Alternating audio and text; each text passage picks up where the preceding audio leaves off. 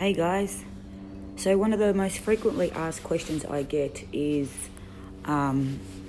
why when you get to your goal, your weight loss goal or your transformation goal, why is it that all the weight comes back on, that you self-sabotage and let it all go and, go back to square one basically.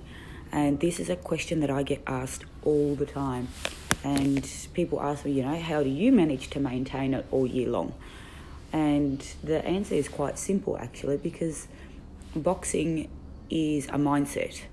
I know I have been teaching boxing in the physical term for 12 years, but only recently have I really been talking about that mindset that is behind the boxing and the mindset that I have learned while I was training and fighting, sparring, everything that comes with it. So the answer to that question is, why do you self-sabotage? Is because you haven't got the mindset to keep you there. And that mindset is about not just visualizing the goal and working to the goal, but making that goal a lifestyle change. And this is one of the things I'm working on through the fighter's journey.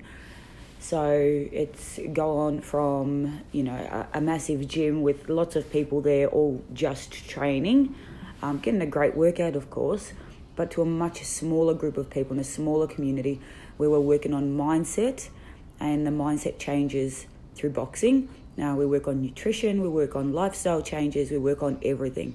At that point where we work on everything, that's where you're going to be successful and be able to maintain those goals that you work so hard for, rather than having that up, down effect that most people seem to have in their life.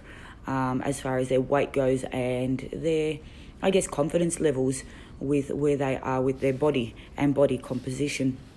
If you guys want to know more about this, head to the website www.minparisi.com, have a look around, and then if you still have more questions about it, send me a message and let's chat.